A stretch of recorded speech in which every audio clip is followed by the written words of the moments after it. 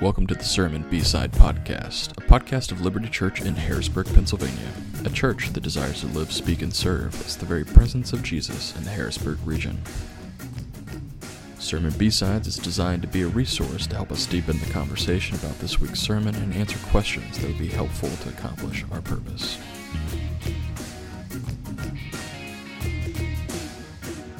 That should be the intro. That should Right. be, yeah. How now, brown cow, unique New York. Yeah, get that playing over the Right. intro music. Oh, we're live right now, by the way. Perfect. Yeah. Perfect. So, hey, welcome to B-Sides. My name is John Robinson. I'm one of the pastors at Liberty Harrisburg in Camp Hill, Pennsylvania.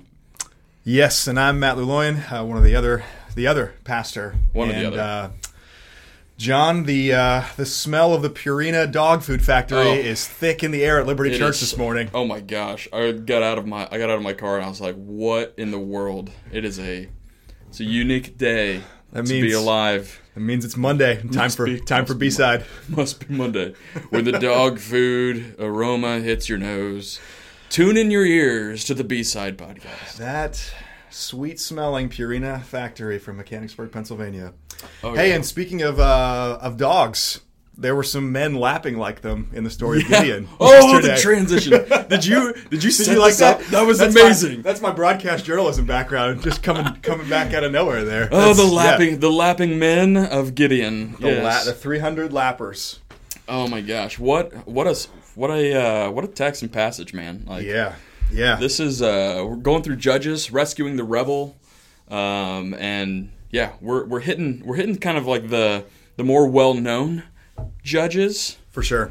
And so Gideon, I would say, like, even growing up, I was thinking about this the other day. I was like, man, like, could I remember who the judges were? Like, who we talked about? It was Gideon and Samson. Yeah. Like, that was pretty much it. Yep, those are the two. Those are the two big ones. We get to talk about Gideon today. We do. Yeah, we're going to take a couple weeks, actually, to talk about Gideon. So yesterday, Judges 6 and 7, the more familiar part of his life, going from a weak coward to a mighty man of valor by the unrelenting grace of God. Next week, when we get to Judges 8, seeing how Gideon and his family actually they kick off the next chapter of the downward spiral. Oh, good for them. So that's fun. Yeah. Yep. Yeah, that's can't wait to read the verse again. They did evil in the eyes of the Lord. So. That's the repetition, man, for sure. But it is. Yeah. It's but I mean, before the downward spiral, there's we see we've got a lot of positives. Some positives. Yeah, no doubt. Positives. No doubt. This is it's an incredibly encouraging story. We can misread it and see it all being about Gideon as this hero. We can misread it that way. But when we see how really unrelenting and how patient God is, and how he continues to pursue Gideon and his people through Gideon, how gracious he is through this whole account, and see the real transformation that he does bring to Gideon. Yeah. It's an incredible story, incredibly encouraging. It is one of those ones, that makes me want to, charge the hill, empowered by the work of God. So it was a fun one to be in this past week. Is the equivalent of hiding behind a wine press being slumped over at a bar? Is that like the ancient equivalent? I could see that for sure. Hanging out of the wine press. Yeah, hanging out at the wine press. I don't know if he was actually helping himself to any of the things in the wine press. It seems like at the time it was pretty dry, because otherwise that would be some really wine-saturated wheat going on there. Maybe he was a pioneer of craft brewing, and he was just this was the original mixing wine with the wheat and coming up with some kind of. In addition to podcasting, we're going to be opening up a craft brewery, Gideon Ale, the wine press. Welcome to the wine press. Welcome to the wine press. Yeah. No, so I mean, even just kind of seeing, like, from where Gideon has come from, right? Yeah. So we have this guy who's cowering. He's hiding in a wine press. He's not I think you pointed this out, like, the humor of God in one way. Like, there's the prophetic voice, absolutely, and how God sees Gideon outside of time and space, right? O mighty man of valor. But that's hilarious. Yeah. Oh, yeah.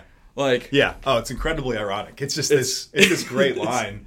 It's this great line because you would never say that to. I mean, it would be totally like a jab, you know, like you find out loving and gracious. Like God is for Gideon. He's going to make him into that man of valor. Absolutely.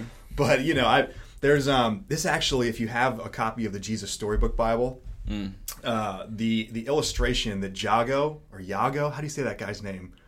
Iago. Okay, Iago. Yeah, we'll go with that. Yeah, Sally Lloyd-Jones wrote it. Iago/Jago illustrated it. The picture for the story of Gideon is phenomenal, and it illustrates exactly that moment.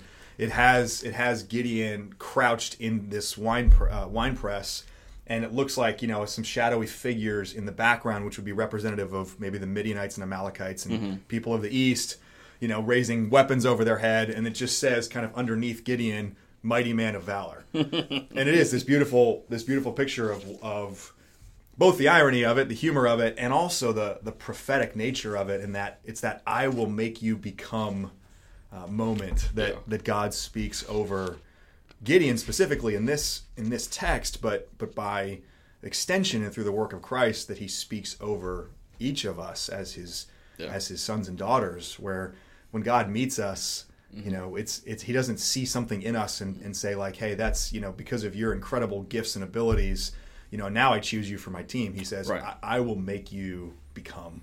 Yeah. And makes us into, you know, by the power of his Spirit, he makes us into loved children. He makes us into powerful agents of reconciliation for his kingdom. He uses us in all kinds of incredible ways. Yeah. But it's he who makes us become that.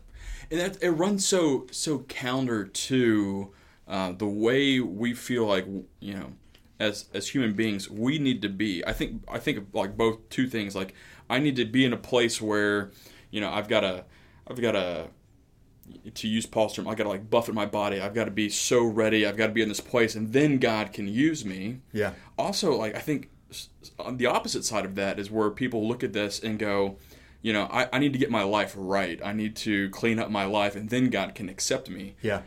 Both are not biblical precedents for like how God uses you and where God wants you. And so that's right. I think that's a beautiful picture of like God taking that which is weak and that which is not wise to the world and taking that, redeeming that, restoring that. And that's such a, you know, we see God as the redemptive God of the Scriptures. Yeah, he takes that which is broken and he uses it. That's right. Yeah, I love the line of like God makes straight lines with crooked sticks. Yeah, yeah. You know, and so as a crooked stick, Gideon being a great picture of a crooked stick, and God made a straight line with him, using him to overcome the Midianites. No, that's right. That's right. And I one of the themes we got to open up a little bit in the sermon that I think would also prompt some great discussion for Bible studies this week is that, you know, Gideon is we see him in this text is constantly asking for assurance and reassurance. Right. Does something faithful, takes a courageous act, and then immediately is scared again. Yeah. You gotta throw that fleece out, man. That's right. That's right. He throws the fleece out. He does that twice, you know, two different ways. I tried to get one the other day on TBN. They had a sale. It was like 7 easy payments of $79.99. Yeah. I just couldn't pull the trigger. Did it come pre-dude? Actually, yes, it did. It was pre-dude. Pre-blessed due. Wow. Man. That's the other way you could do it is you could just sell. You could sell the definitive statement about God's will. You know, it was a deal. I just couldn't pull the trigger. That's I'm a weak faith. Someone after the service yesterday shared with me they appreciated the fact that that's not, you know, I shared that it's not prescriptive. That's not how we're supposed to try to determine the will of God. Yeah, that's a real important line in there. You may have missed that little piece. I should have paid more attention. But what was it? It was they said that they were trying to make an important decision about their life, and this was some years back. Mm-hmm. And they actually put one of those super pretzels, those kinds you put in the microwave. Oh, put that outside overnight and asked God to make that wet or dry. I forget which way was which. overnight. And Pretzel fleece. It was like a pretzel fleece, and it's funny, and this person was laughing about it, like, can you believe that I did this years ago? And I can believe it, because I think we are so desperate to want to know that God's with us, and the ordinary and incredible means that God's already given us, for whatever reason in our own fickleness, we just don't find those to be enough, and so we always want something extra and something like specifically supernatural that we put out. So I do think, for Gideon, the fleece, because of the way God responds, it seems like this is a man in his weakness that just was being met by grace from God. I think for us to try to do exactly the same thing and take this and like try to emulate that specific action with demanding some sign from God moves us, because think about what Gideon had and didn't have. I mean, Gideon did not have. He maybe had the Pentateuch, like maybe there was a copy in this town as they were mixing the worship of God with the worship of idols. Maybe they had a copy of the first 5 books of the Old Testament. That would maybe be it. They certainly did not have the scriptures as we do. They did not have the cross and the resurrection of Christ in their rearview mirror as we do. We have so much more than Gideon had as these definitive statements of like, God is with us. God is accomplishing his purposes. Oh, absolutely. And that's the thing, man. Like, I can't tell you, in the weakness of my own faith, like asking God, like, just show me something, like make this clear. I totally get like that. I haven't set any pretzels out or fleeces, but I want it to be clear. You have big decisions that you're trying to make, big moments of like, hey, if I take this path, like, this is going to change a lot of my own life. And so, like, we want a sign. We want confirmation from God. And it's so easy sometimes to go along those lines, to ask for that without seeing, like, really what is required from an act of faith. Like, where are we really putting our trust? And I look back to what Jesus said in Matthew of, like, an evil and wicked generation demand a sign. He said, if you want a sign, look for the sign of Jonah, which was Christ 3 days in the grave. And so, like, which I think you brought that to bear in the sermon yesterday, is the cross being the fleece, right? And so, I mean, like, for us who are like, maybe you're coming up on like a hard decision, maybe you're coming up on a difficult kind of divergence in the road. I'd encourage you, friends, like, don't demand a sign from God. Don't ask for that as like a thing where that will be the confirmation, but walk in faith and obedience. Ask for the peace of God in the decision that you're making. Like, I don't think that God is he's not working outside of the realms of what is good and right. And so, like, if there's 2 decisions and one seems better than the other, it's probably better for a reason. It's probably a good decision to make that. I talked to so many, like, college students in years gone by who were trying to make decisions about life and career paths, and like, hey, I've got a really great job offer, and I think I should do this, but then, I got this other opportunity over here, which I don't know if I should go do that. I don't know. I want to know what the will of God is. I was like, well, you said this one was like a really good decision to make. It's probably like, can you be faithful in that? Can you continue to remain in who you are and who the grace, what the grace of God has allotted for you? So, like, it sounds like a pretty easy decision, actually. I know there's conflict, though. There's always conflict in our minds of, like, what is the will of God for us? And it's the will of God for us is to obey God. Regardless of where we are, regardless of where He puts us, situations that we're in, is to remain faithful. So. I think immediately of what Paul wrote in Galatians, where he talks about the desires of the spirit and the desires of the flesh, and how that they are in conflict with each other. The interesting line there is that he says, so that you don't do what you want. So, like, you have, I think when you get, you're speaking to this, John, about can you do this faithfully? there's some people that just are kind of the ready, fire, aim people. They're like, they make decisions quick. They don't really think deeply about them. For those folks, like, my counsel to them is often, hey, let's slow down. Let's talk to some other people who know you, people that you have given kind of a veto card to, that like, if they tell you something that you don't want to hear, you're still going to listen to them, because we all love to hear from other people what we already want to do and what we already think. So that, and then of course, to making that decision, there's people on the other side of things that just labor over this. What is the will of God? Oh yeah. What is it? How do I know it? Overanalyze, overthink, which really functionally becomes, and I totally understand this, because that's much more the bent that I have, is to really think deeply and wrestle and be paralyzed about what the right thing is to do. It comes down to really a lack of faith on my part in those moments, in the sovereignty of God, and that somehow that I have enough power in me to ruin God's plan. Like, that God's going to look at that and go, oh no, but oh man, I was going to do this great thing, and now I can't. Yeah. You ruined it. Yeah. Yeah. And I've always appreciated and referred several people to this over the years. Kevin DeYoung wrote a book some years ago called Just Do Something, which is a really helpful resource for people like that, who are wrestling deeply over what is God's will for my life, and laying out in that book some thoughts and considerations, like pursue an abundance of counselors, have people speak into your life, use that grid that you were speaking of, like, can you do this faithfully? Am I sinning here? Right. Use wisdom, but then do something and believe that God in His sovereignty is in that. Yeah, and you got a lot of, like, the situation that I was talking about. Like, there was a job offer for a college student leaving college. It was either that or go move back home and then kind of like try to think through some of this. Like, go and be employed and be faithful and present in that position. Yeah. Like, go, like DeYoung was saying, like, go and do something. Yeah. We had a guy come into Bible college one time, and he just preached a very honest sermon about like God gives you opportunities. Yeah.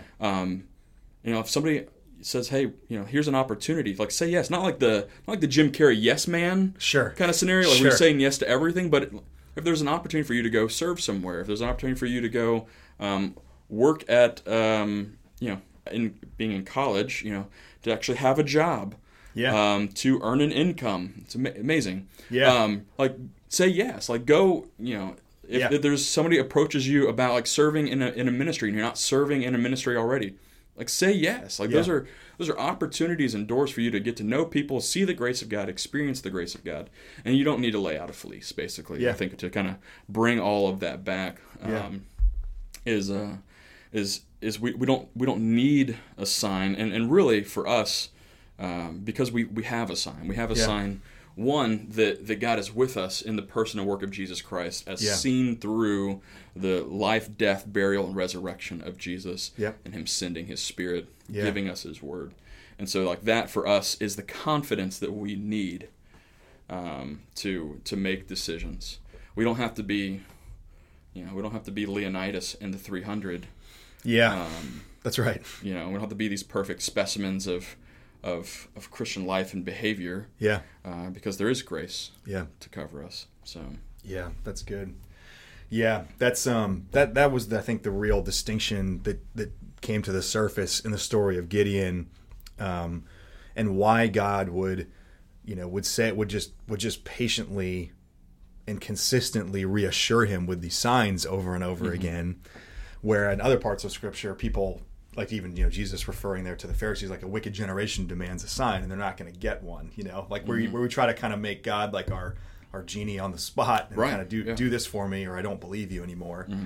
They're just, in my mind, the difference of looking at them, some of those passages and examples side by side, brought to light this difference between what I call obstinance and weakness.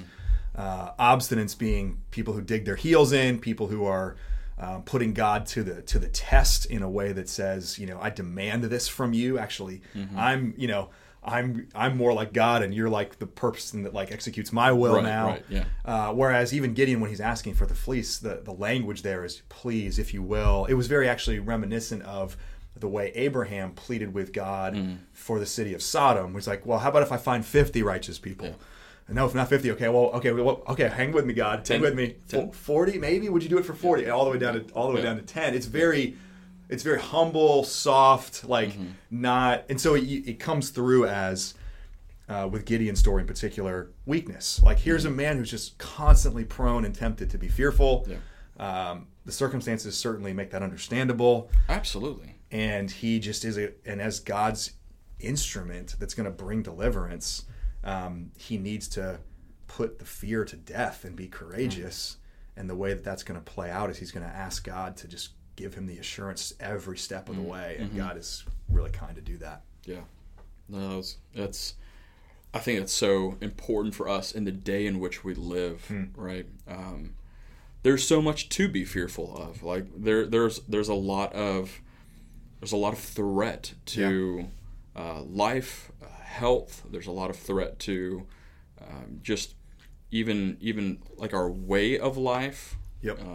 And so for us to continue to remain hopeful, to continue to remain humble. Yeah. I think those are good reminders for us, and that God goes with us and goes before us. So, yeah, man.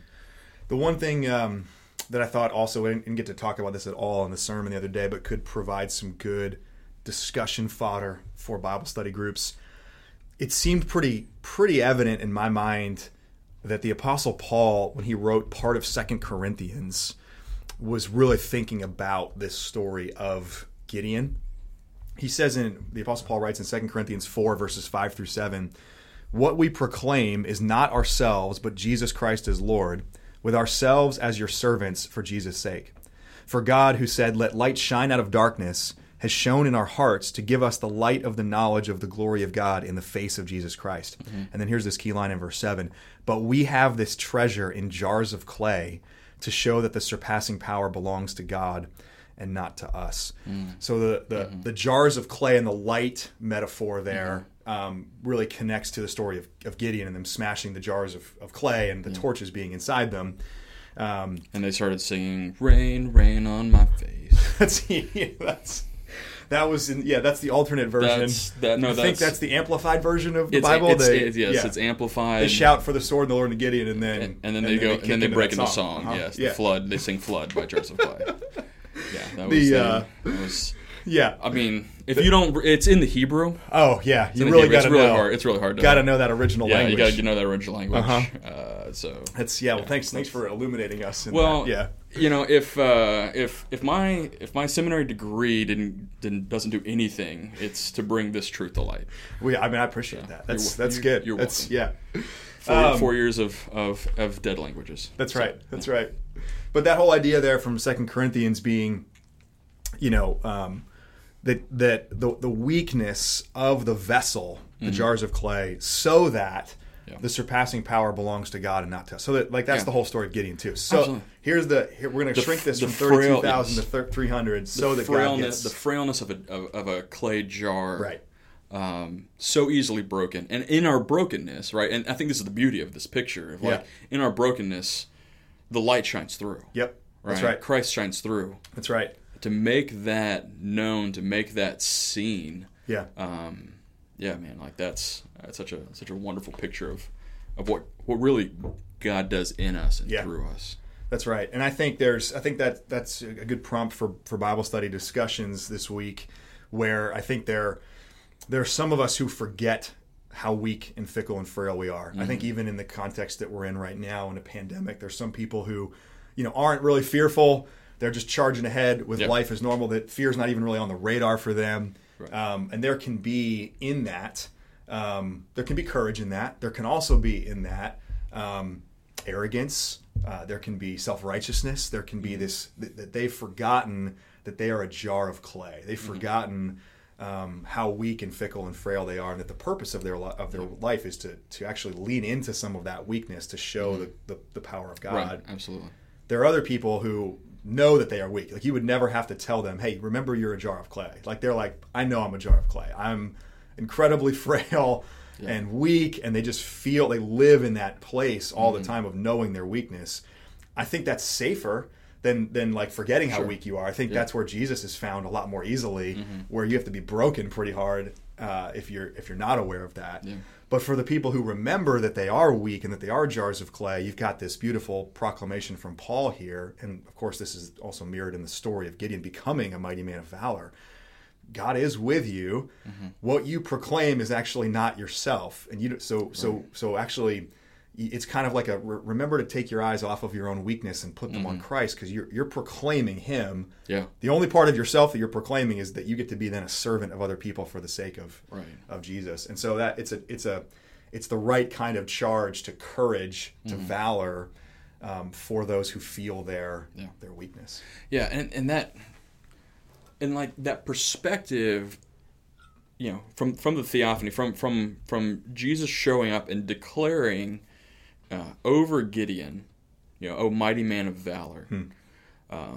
He sees Gideon not in time and space in that moment, but he sees him in view of eternity. He knows what he will become. God sees us, knows who both we are in the moment, but who we are in light of who Christ is. And so remembering that, and having that as this confidence, confidence is not devoid of humility and meekness, right? But confidence in knowing that, we are redeemed, we are restored, we are fully and completely in Christ, and it is not our works that have accomplished any of this, but it is Christ's works that makes us who we are. Yeah. And having that in mind as we have conversations with people, as we enter into hard places with relatives, spouses, children, neighbors, coworkers, that the God of the universe sees us and knows us, and also knows not just what we are in that moment, but who we are in the future tense, and who we will become. And that, I think you used the phrase become who you are. Yeah. Right? Become who you are. Yeah. Which is totally hijacked from John Piper and a dozen other brilliant authors and theologians over the years. You just ruined it for me now. Sorry. I take back every nice thing that I said about this sermon. There's too many people to credit for it to actually give credit to one person in the sermon. No, it's sure. kind of become just a phrase that kind of lives out there, but it's not mine. But I really love the fact that you tattooed that across your chest. Not yet. Okay. Not yet. No. Okay. That's the next one. Yeah, All right. there you go. Yeah, the idea of become who you are, seeing, even knowing yourself, know your frame. Yep. But also know the fact that who God is calling you into, which is Christ. Know that is true for you. Yeah. And so I think it's a good reminder for us as we live and act and move in our relationships, in our places of business, in our places of life, that we're not hindered to or restricted to just this moment, but what God will call us to. Yeah. So that's really good. Yep. And having those eyes for each other. Yeah, when you were saying that, John, I thought of C.S. Lewis's line about how we've never encountered someone who's just merely mortal. Our interactions with anybody is never just a mere mortal, and they either will become, a creature so hideous we could never look at them, or something. So I'm totally butchering this quote, by the way, but I being know so beautiful, this idea that there is an identity been placed on God's people by grace, and what they will be, seeing people with eyes of who they have been declared to be in advance by God, and who they are becoming and who they will become through His work. No, I remember the Valentine's Day card that got stolen from these. It says, "You don't have a soul, you are a soul. You Nice. have a body, and it's fine." So I send that to my wife every Valentine's Day. These are my C.S. Lewis I love yous. That's awesome. That's great. Yeah, but yeah, we've never met someone who is merely mortal. Yeah. There's an eternal peace. There's a soul that exists within the individual. Mm-hmm. Yeah. And so that's good. I think one of the things also to kind of talk about in Bible studies, you made this this comparison of like worldly sorrow versus godly sorrow. Yep. Like how many times do we just kind of like, that was a bad decision, and like I got in trouble for it, or I'm reaping the results of that, and that's kind of how you kicked off this week with our passage in chapter 6. Is like the Israelites had a very much like just this worldly sorrow, like, man, we screwed up again, without the repentance required. Yeah. That was definitely absent from this entire narrative now with Gideon. Yeah. There's not a repentance. No. There's not a repentance towards God. How many times do we as individuals have a worldly sorrow, like, marriage is in trouble? Yep. Yep. And try to look at all of like the pragmatic reasons why, or pragmatic solutions. Yeah. Without us really looking at what is the spiritual aspect of this? What needs repentance? What needs faith? Yeah. For me to continue to even begin to deal with this. Yeah, that's right. Yeah, that's good. It ties into the same kind of distinction between obstinance and weakness. I mean,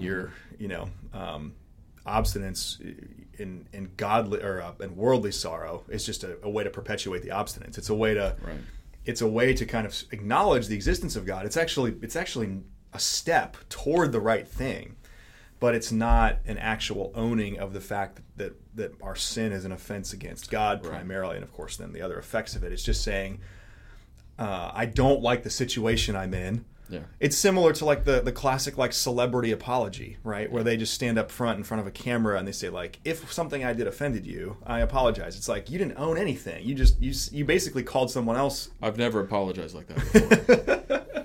That's good. That's good. I mean, and we shouldn't have. That's not an apology. And by never, I mean often. So, if I said something that offended you, I'm sorry. I'm sorry. You're like, I'm not sure what it is, or if you do call me out on it. It's basically saying you shouldn't have been offended, but if you were, I guess I'll say something about that. Shame on you for being offended. Yeah.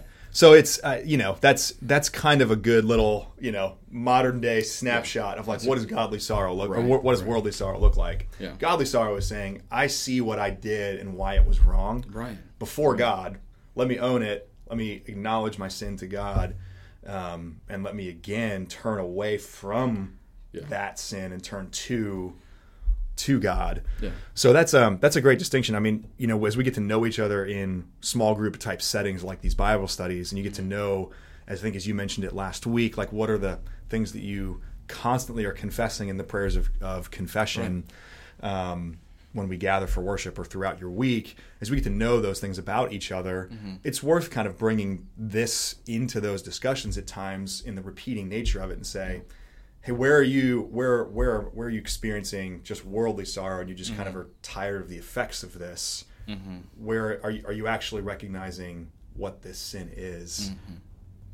Are you sensitive? Have you become desensitized, or are you actually still sensitive to the offense it is against God? And if not, how can we help you wake up to the horror of it, so that you can repent, so that you can receive grace and mercy? And repentance is that idea, it's that picture of like turning around, turning away from, and like moving away from. Yeah, that's right. And so worldly sorrow is going, man, like that stinks. I'm gonna still walk in this though. I'm still gonna pursue that, and I'm not gonna change any of my behavior.